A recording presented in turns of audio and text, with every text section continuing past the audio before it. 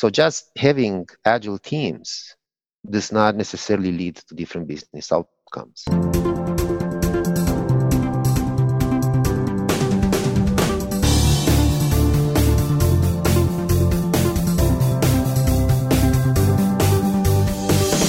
Hey, this is Dave Pryor. Welcome to Leading Agile's Sound Notes. I have a special guest. I've been waiting for this one for a long time. So, Dragos, I'm going to try to pronounce his last name correctly, Dumitriu. How close was I? You got it. I did. Awesome. Yeah. Cool. Off to a good start. All right. So It's all about good, it's all about good enough, right? Close enough. I guess so. But there's always room for improvement, I'm sure. Yeah. So Dragos is a managing consultant at Leading Agile. And today we're going to talk about a topic. The title for this podcast is Simply Having Agile Teams Does Not Make an Agile Organization. So we're going to get into that in a second.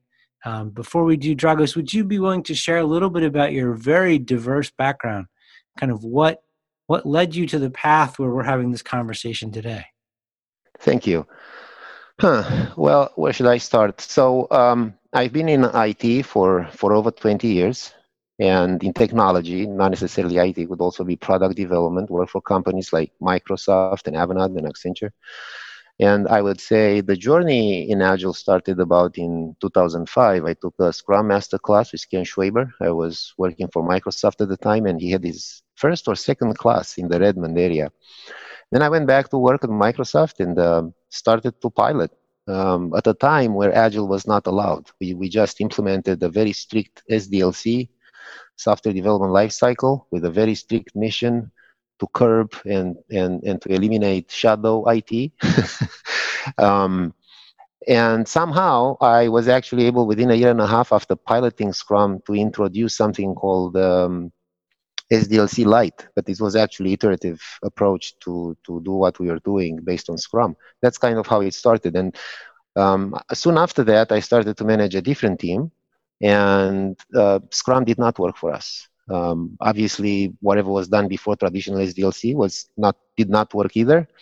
And whatever I did with that team has become the genesis for what now is the Kanban method, as described by David Anderson. And the story of the team at Microsoft is in chapter 4 of his book. Wow. And I would say about 7 years ago, I was back at Microsoft, and David contacted me, and he says, hey, Kanban is really taking off. Why don't you come and help me? And, I said to myself, if not now, then when, right? So for the past 7 years, I've been doing consulting and coaching in the areas of agility. Okay. So before we get into the topic, I'd like to ask you one really quick question.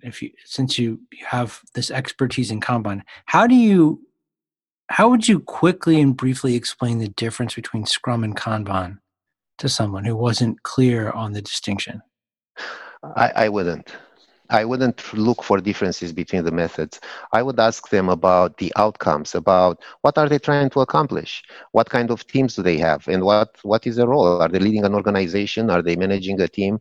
Are they working on their own and they just need to get more productive, and perhaps they could use a simple visual board to manage their work. But I wouldn't differentiate between the two. They're both great. They work well, and it's a matter of fit and a matter also of what you have available if you run an organization. Cool. Mm-hmm. Thank you. That was really good. All right. So when we first kind of picked up this topic, which, just again, for the folks that are listening, simply having agile teams does not make an agile organization. My initial thought was that we're saying that teams is not enough, which is sort of what we're saying, but sort of not what we're saying. So how would you kind of at a high level explain what the topic is here?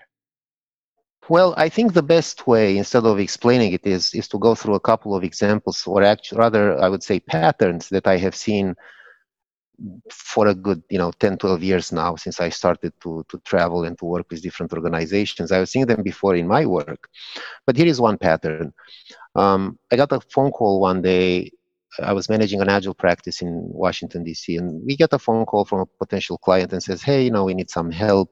We would love to tell our story about how agile we are and about how agile we have become in the last 2 years. And I said, okay, well, tell me more. And I knew the industry they're in. I knew kind of what they were doing. This is a very large organization working across all the 50 United States. Complex, right? And they say, well, we have these teams. We have 4 teams, and they've been doing Scrum for 2 years, and we think we're pretty good, but the business is not really happy with what we're producing at the end of the day. And to make a long story short, I said, hey, would it be fair to assume that based on what I know about your business and your industry, would it be fair to say that upstream from you, there's a huge organization, part of your overall enterprise, that has to do with requirements, it has, is interacting with customers, and then they come back to you with requests, right? Not going to call them requirements, not going to call them projects, not going to call them products, whatever they are. And said, yeah, fair enough. That's a very large organization upstream of us. And I continued saying, would it be fair to say that downstream from you, there's also a fairly large organization that has to do with compliance and all the regulations that you're subject to, and that once you give something to them, it probably takes a good months or so to put that, whatever you give them in production. I said, absolutely. And I said, I have 2 more questions. One question is, 2 years ago, before you embarked on this agile path, how often were you deploying to production? And they said, quarterly. Great. How about today? How often are you deploying to production today? And they said, quarterly. So from the perspective of their customers, the rate of deployment did not change, yet that's what the customer was expecting, right? They're expecting perhaps more, but perhaps faster, and perhaps, higher throughput and faster time to market. They're expecting better quality. They're expecting a lot of things. So we worked with them and we helped them improve their agility from their business customer perspective. It took probably 8 to 12 months after that. However, at the time, they're not able to show anything or much difference, right? So in this case, you have about 40 people working in monthly sprints, saying they've been doing Agile for 2 years, and not from a customer perspective, the customer does not see any different results. Another pattern I have seen with Agile teams, and this is quite different, they were using 2-week sprints. They've had very good technology, and by that I would say they were well integrated. So they didn't have they had to some degree continuous integration and continuous deployment, right? They were able to deploy to production on demand. From the moment they would start their deployment process, it would take somewhere between 2 and 3 days to have something in production. And for them, they're fairly advanced from that perspective. And yet, when they engaged with us, the CEO started the conversation by saying, we can't get anything done anymore. I said, well, things that used to take 2 weeks, they started to take months, then they started to take quarters, and now nothing gets done unless escalated or unless someone escalates it. So here you are, you have teams that operate very well in Scrum. They have very good practices, and yet nothing gets done. So in this pattern, what we found out and what we helped them manage was that an organization of about 70 people, they've had over 2,000 items in progress in Jira at that point in time. And they were up to 4 years old. And what they ended up doing, they ended up starting things.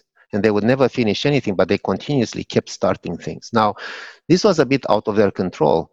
What happened, the pattern that we have seen with both kind of organizations is that when the customer does see anything, they get into a habit of escalating. And those could be internal customers, could be external customers, or a combination of both.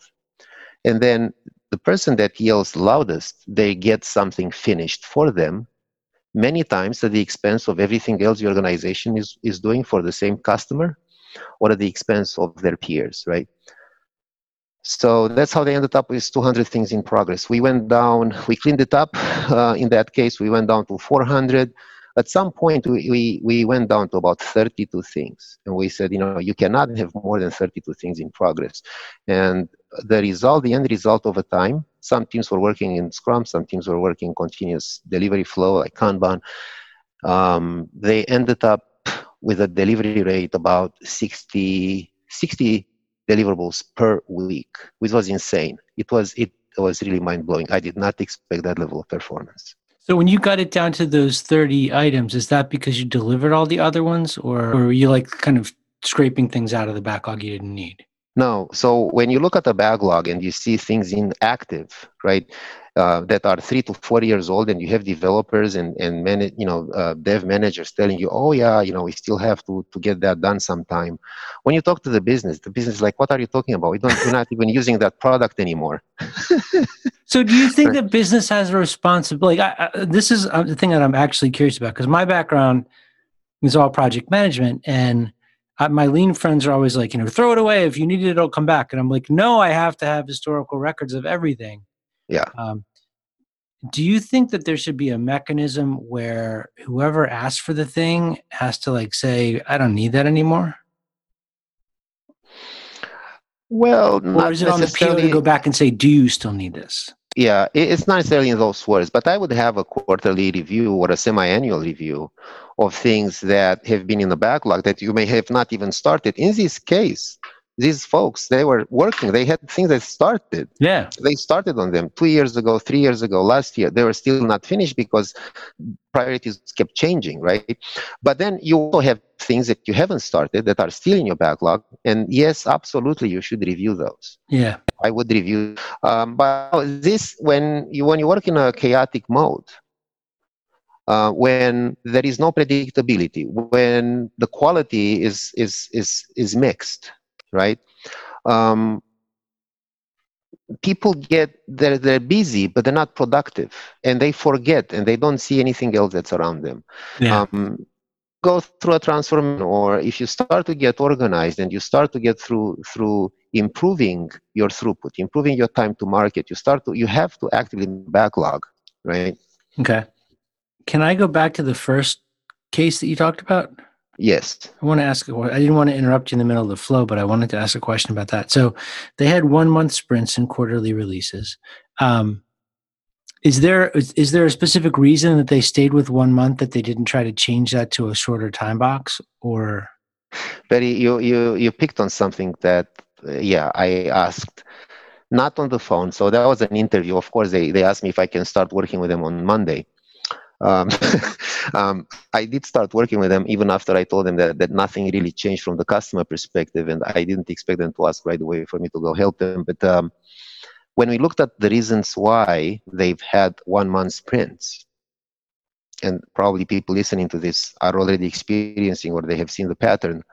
They had 1 month sprints because, again, the complexity of the organization, because of the dependencies, okay, the exponential dependencies that they have. They could have done their work in a week, but nobody was available to support them in completing that deliverable. So they've had a lot of dependencies outside their core team.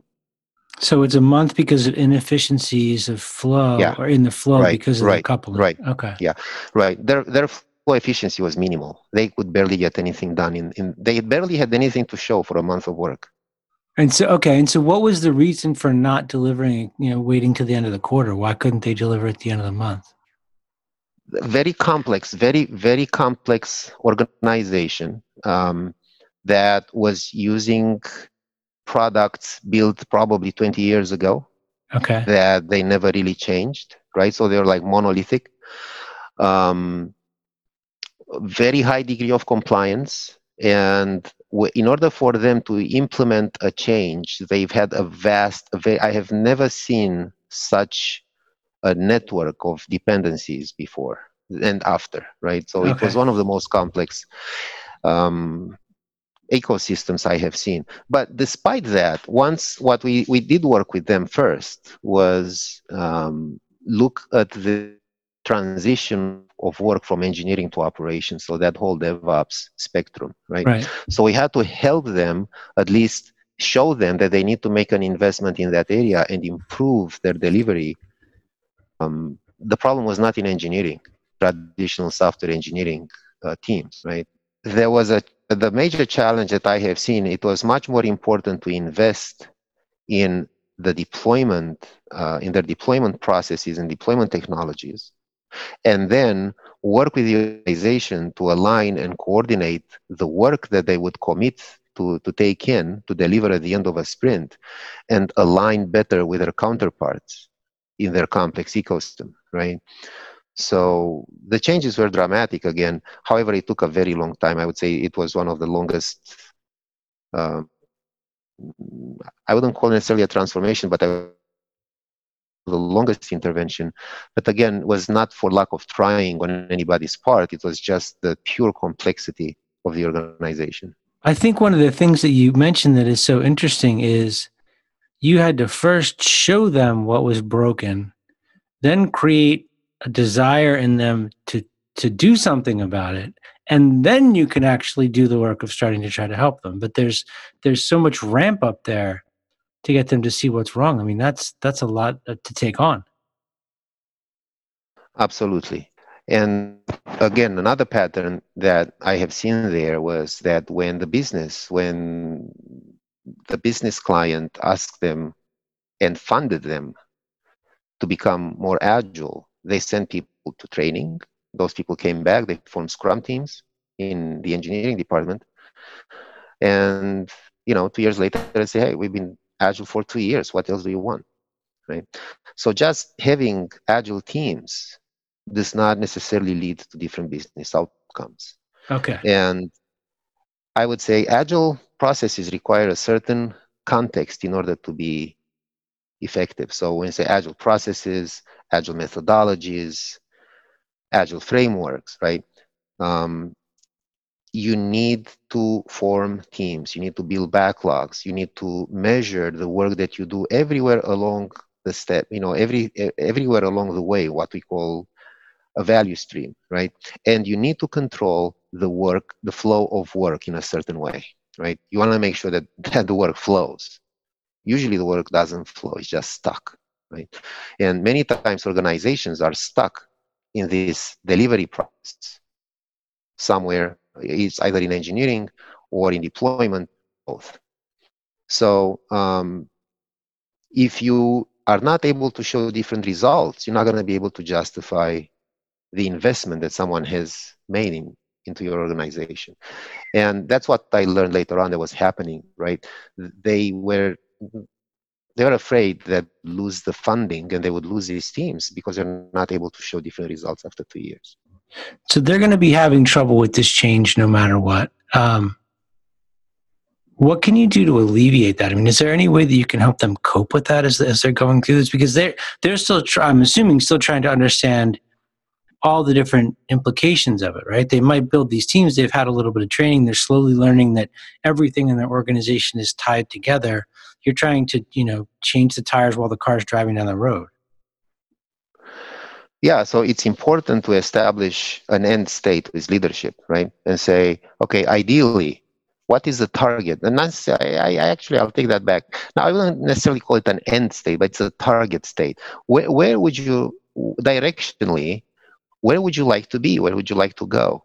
And then sometimes you start from where they are. Sometimes you have to start with redesigning the organization. Okay.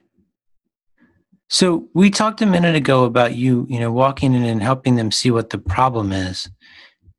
I'm assuming that it's still fairly common to walk into an organization. I mean, I know that we're very careful about how we, get to know our clients in the beginning, but a lot of people, I'm assuming, are still coming out and saying, I need the agile. Give me the agile, bring in your guys, turn this agile. You've got to teach them how to figure out what the problem they're solving is. Right. So, and also their outcomes. So what are the outcomes? Why? Yeah. What's keeping you up at night? What's going on? Right. So usually the conversation turns around one of many things, but it could be the most common are predictability, right? From a business perspective, they say, well, business things are highly unpredictable. They never know, something that sometimes takes 2 weeks, some takes 6 months. The quality is so and so. Sometimes, part of that predictability and quality go hand in hand. Other times, and this is more what I have seen in industry lately, there is a focus on cost savings. So they want to know, if we have to focus on cost savings, what, help us understand. So then, perhaps you help them prioritize. Perhaps you have conversations at product level, perhaps at portfolio level, and sometimes you have to have conversations with them at the investment level. So we operate at these 4 tiers, right? From top to bottom, you have investment, then under investment, portfolio, have product, and under product you have delivery teams. Okay. So you have to help with the organizations to understand where you're going to focus. Of course, if you want a transformation, you have to work across all 4 tiers, and you have to priorities. It's not always about product fit. It's not always about predictability. So you have to establish with them, first of all, what's the most important? What is the North Star in this case? What are we trying to accomplish? But I would say, to just summarize it, I would say it could be predictability, quality savings, product fit, innovation, or a combination of these things. Okay.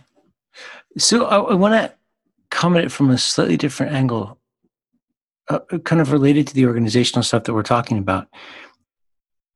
If we agree that spinning up some teams and getting them really proficient at whatever practices they're using, that doesn't solve problems. It just makes problems, maybe problems that are further down the line or before the teams, makes them more obvious. How does an organization know when it has achieved a state of business agility? Or is that something that just goes by the wayside because we realize that's not an outcome? The outcome is to be able to, ship every week and learn and keep changing. Or is there like a point where you can say we've achieved business agility?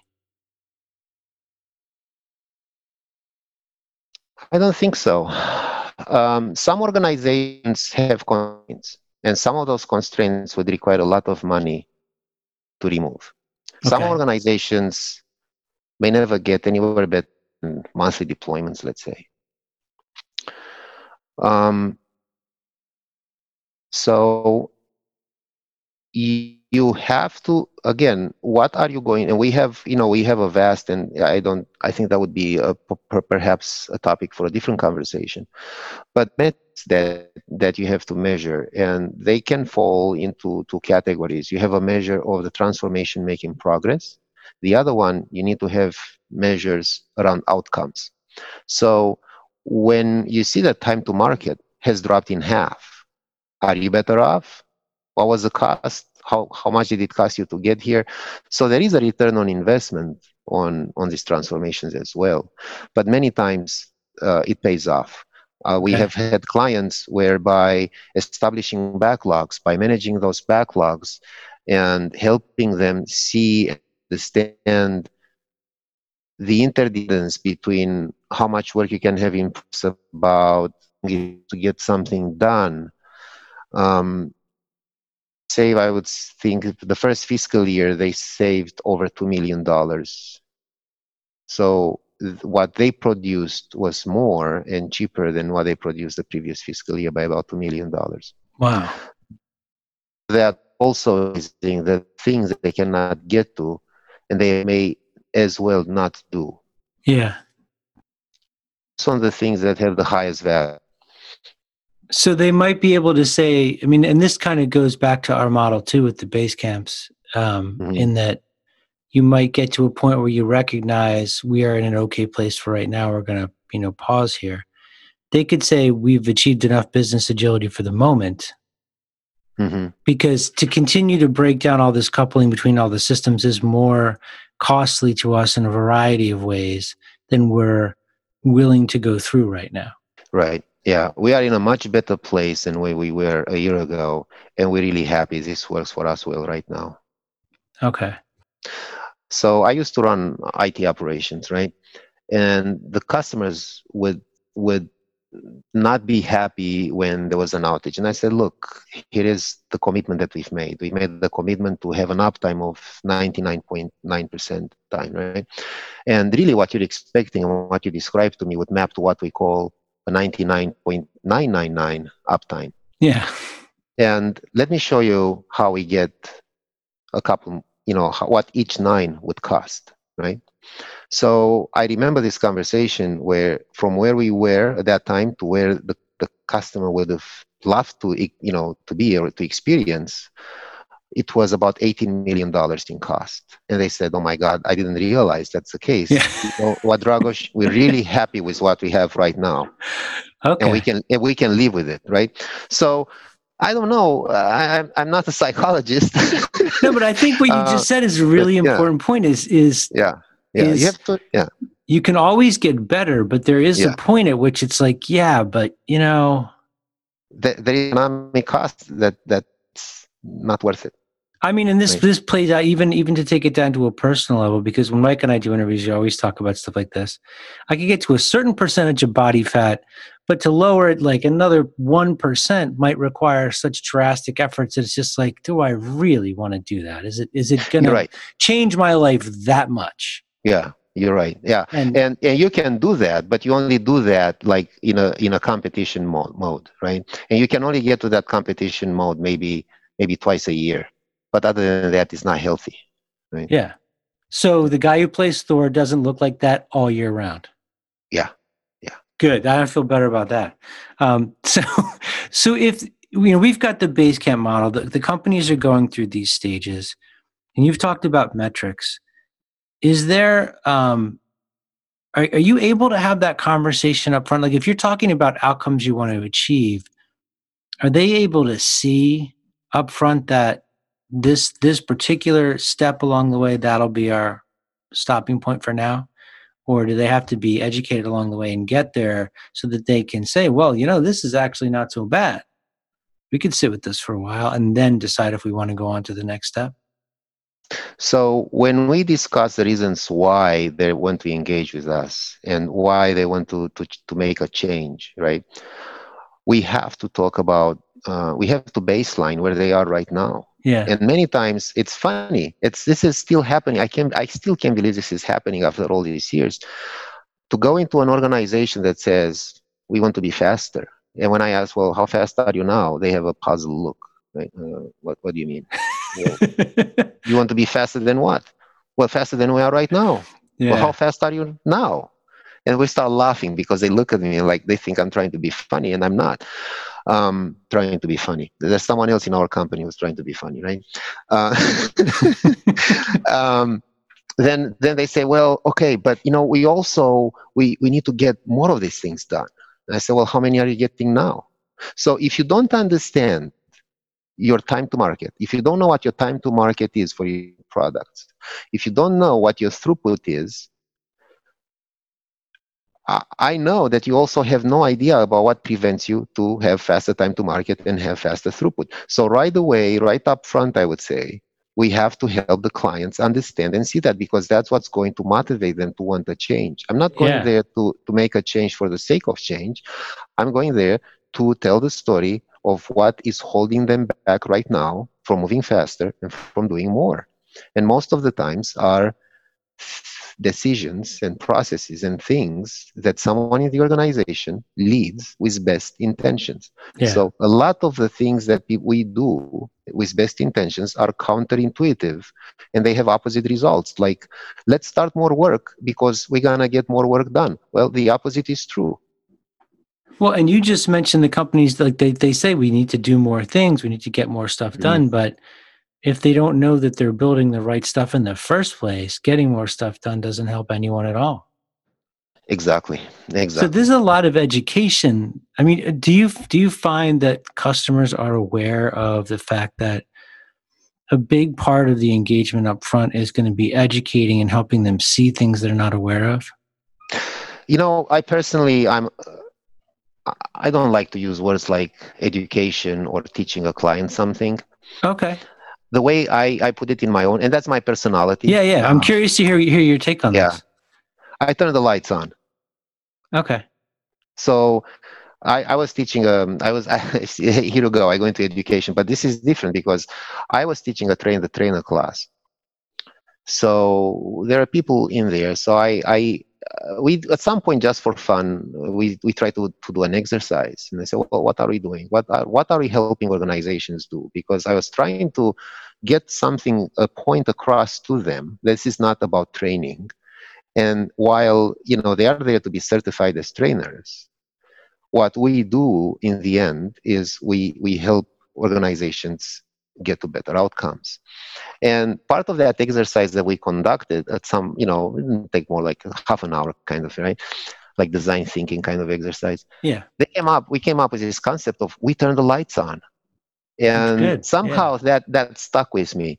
And I used that with clients and I tested it. And yeah, they really liked it. I said, hey, right now, it's like either we're walking or we're driving, but imagine that if we're walking around with our eyes closed, or we are somewhere that's complete total darkness, and we can't really tell, and we walk into things, we bump into things, we feel friction, and we have to let something get by, or we have to shuffle left or right as we try to find our way, and many times we just get lost. Or if we drive, it's like we're driving with no gauges, we're driving with the lights off, and even the windshield is like just a piece of solid metal that we can see through, right?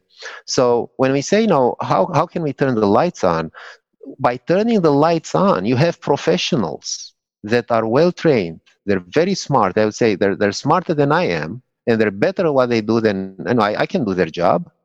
But by turning that lights on, I create for them that environment in order for them to self-orient and make better decisions. Now, that's one scenario. There's another scenario where by turning the lights on, they don't know what to do. And that's when we go through our Basecamp models. That's where the Basecamp model comes in very helpful. Agility is not about adopting agile practices. And when we say agility, what are we talking about? And for me, it's like we can only talk about business agility, right? And this journey towards it's not that you don't have business agility and you're going to business agility, right? You always want to have greater business agility. You want to be better able to adapt to changes and to emerging changes that happen around you in the market, with regulations, and also emerging changes with technology. So how can you do that without a framework that you can tailor to your situation? Yeah. And how can you do that without guidance towards this type of transformation? Yeah. Right. So I believe in self-empowered teams, but those may as be just 3 words that's a lot of times they just don't resonate with organizations. Yeah, and it might take a while before that stuff actually clicks in too. Yeah. Cool. So if you had one thing that for all the organizations that you deal with, if there was one thing that you could just like snap your fingers and they would all understand it about transformation before you got there, what would that be?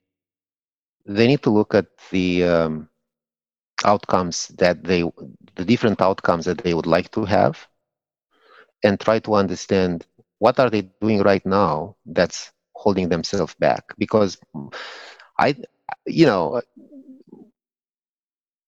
any outstanding case study that I can think of that I know or I worked on had to do with the same people doing about the same type of work and yet getting completely different results, sometimes within 3 months, sometimes within 6 months, sometimes would take them 18 months to get to different results. Okay. But it's are the same people doing the same type of work. I feel like more of what we do is to help organizations not do the things that hurt them. That's actually really well stated. Yeah. Right. Well, and the things that are hurting them were actually things that were fixing a problem they had once upon a time, but they have different problems now. They're taking the wrong medicine. Yeah, exactly. Cool. This is great. Thank you very much for doing this. Thank you. If people want to reach out to you with further questions, what's the best way for them to get in touch with you? That's where I get the benefit of having a little bit more unique name. But Dragos Dumitriu, and my Twitter handle is The Weightlifter. The Weightlifter spelled weight as WAIT from waiting. So The Weightlifter, LinkedIn, Dragos at leadingagile.com. Cool. All right. I'll share links to all this stuff. Thank you very much for taking time out of your day for this, man. Thank you.